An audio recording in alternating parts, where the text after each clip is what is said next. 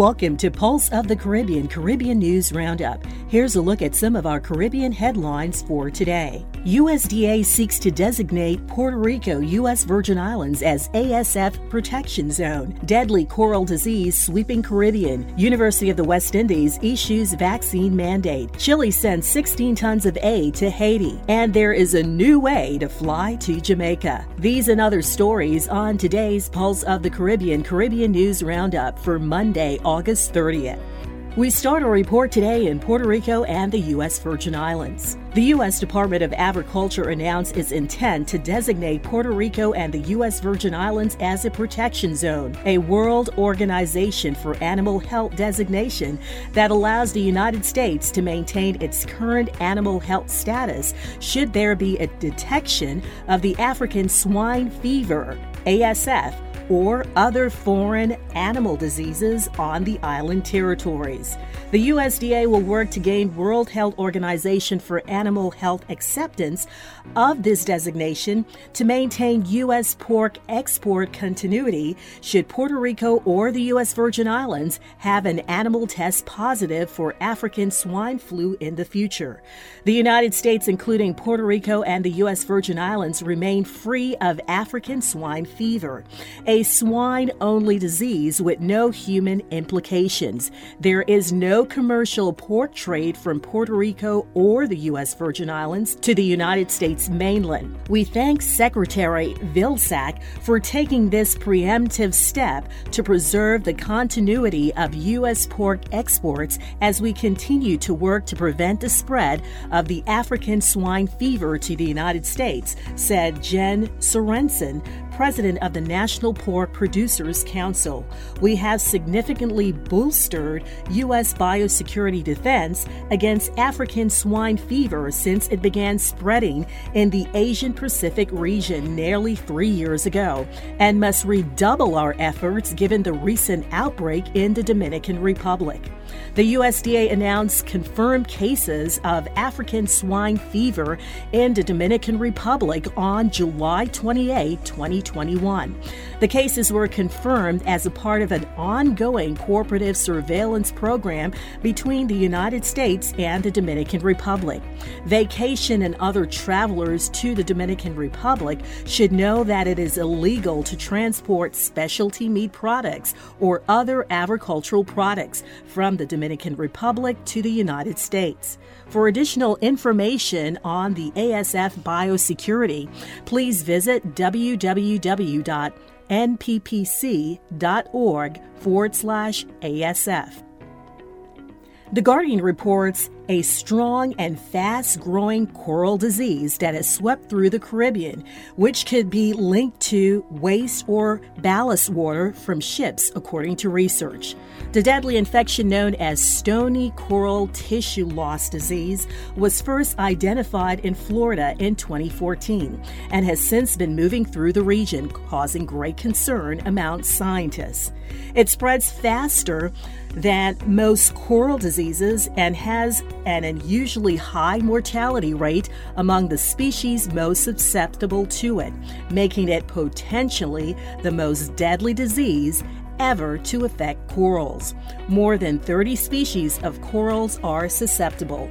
It was found in Jamaica in 2018, then in the Mexican Caribbean, St. Martin, and the Bahamas, and has since been detected in 18 other countries.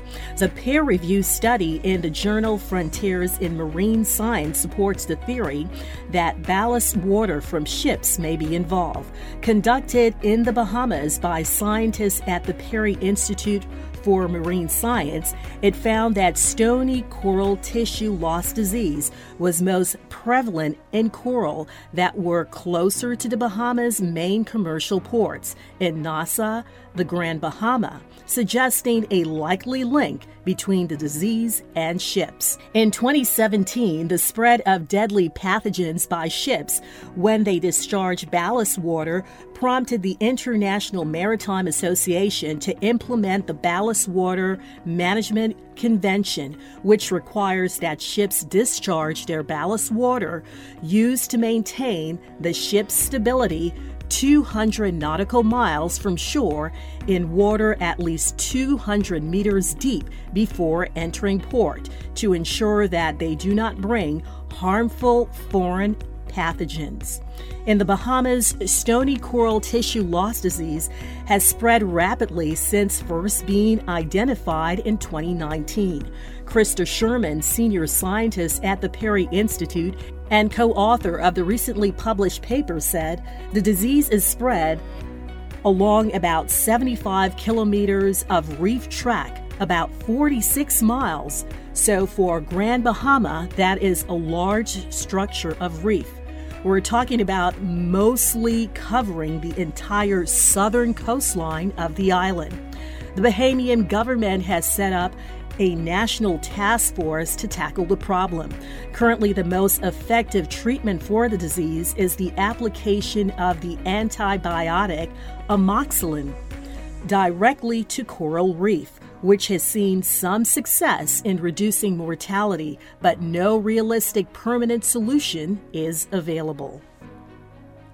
In a statement on Friday, the University of the West Indies, which is the first major institution in Jamaica to publicly issue a vaccination mandate, said students currently living on halls have until September 3rd to comply with the vaccination mandate.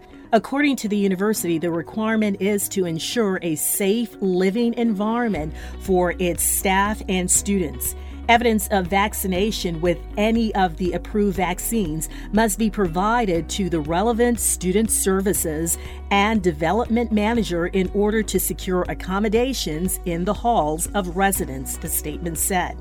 Students who have received their first vaccination shot and are awaiting their second shot will be allowed to remain on hall. However, those students are being urged to make the necessary arrangements to receive their second shot at the earliest opportunity.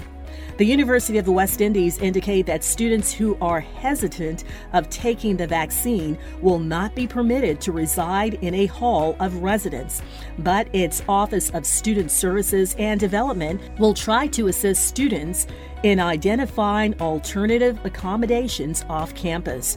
Those students will be reimbursed the unused portion of their resident fees that have already been paid. The University of the West Indies Cave Hill campus in Barbados has officially extended its partnership with CIB First Caribbean with the signing of a memorandum of understanding for 3 years.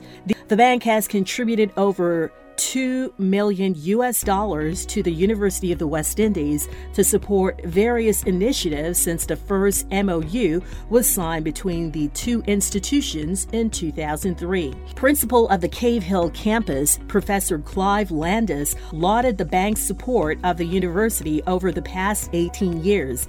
Landis noted that the University of the West Indies will need to innovate and seek new business perspectives if the institution is to survive. In that regard, he announced the launch of the campus's latest entrepreneurial initiative, the Innovate Challenge, which is a competition organized by the Office of Business Development that rewards staff for impactful and innovative ideas that lead to income generation for the unit or department as well as the campus. The competition will be launched later this year and will be sponsored by CBI First Caribbean. Chief Executive Officer of CBI First Caribbean, Colette Delaney, stated that the bank cherishes its long-standing relationship with the University of the West Indies and was pleased to formally extend it for another 3 years. The bank assisted with providing access to finance and a business plan competition. To date, $240,000 has been dispersed among 40 startups since the inception of the program. The Chilean Air Force has carried 16 tons of humanitarian aid along with 25 tons of aid from other nations to Haiti, which was jolted by a major earthquake. Chile hopes the 16 tons of food, medicine, and water and other items, which were sent alongside donations from Panama and Costa Rica, can contribute to and alleviate the most urgent needs of the Caribbean country at this time of great need. On August 15, Chile sent a flight to Haiti carrying humanitarian aid that consisted of medicines and basic necessities such as water and food, as well as personal hygiene items. Another flight arrived on August 17 with 15 tons of humanitarian aid from the Panamanian government. A day later, another flight arrived in Port-au-Prince carrying 10 tons of aid from the Costa Rican government. In coordination with Chile, we sent humanitarian aid from Costa Rica, given the situation caused by the recent earthquake. Thank you, President Sebastián Piñera, for your initiative. I urge the international community to support the Haitian people, said Costa Rican President Carlos Alvarado. The day after the earthquake, Chilean President Piñera said, Chileans know and understand what a devastating earthquake means and what it means in terms of suffering and pain for the people who have to live with those adversities. And that is why we stand with and support the Haitian people in these moments of so much pain and anguish, he said, adding that Haitian citizens have access to priority visas for family reunification in Chile. According to the Caribbean Journal, Frontier Airlines is adding another new route to one of its Caribbean's most popular destinations. Beginning December 17, the low-cost carrier will kick off 3 weekly flights from Newark Liberty International Airport to Montego Bay, Jamaica. It's part of a growing new wave of new airlifts to the island, which has seen a full-fledged tourism recovery after first reopening in June last year. That includes new flights on the way from carriers like Virgin Atlantic and American Airlines, with the latter set to launch its first ever service from Philadelphia to Kingston the first week of November. And it also includes new flights from Atlanta to Montego Bay, set to kick off in November. Frontier has been adding more flights to the Caribbean more than any other carrier amid the pandemic, from source markets like Newark to its growing presence at Miami International Airport. This has been your Pulse of the Caribbean News Roundup for Monday, August 30th. I'm Keisha Wallace. For more Caribbean news stories and information, visit us online at pulseofthecaribbean.com.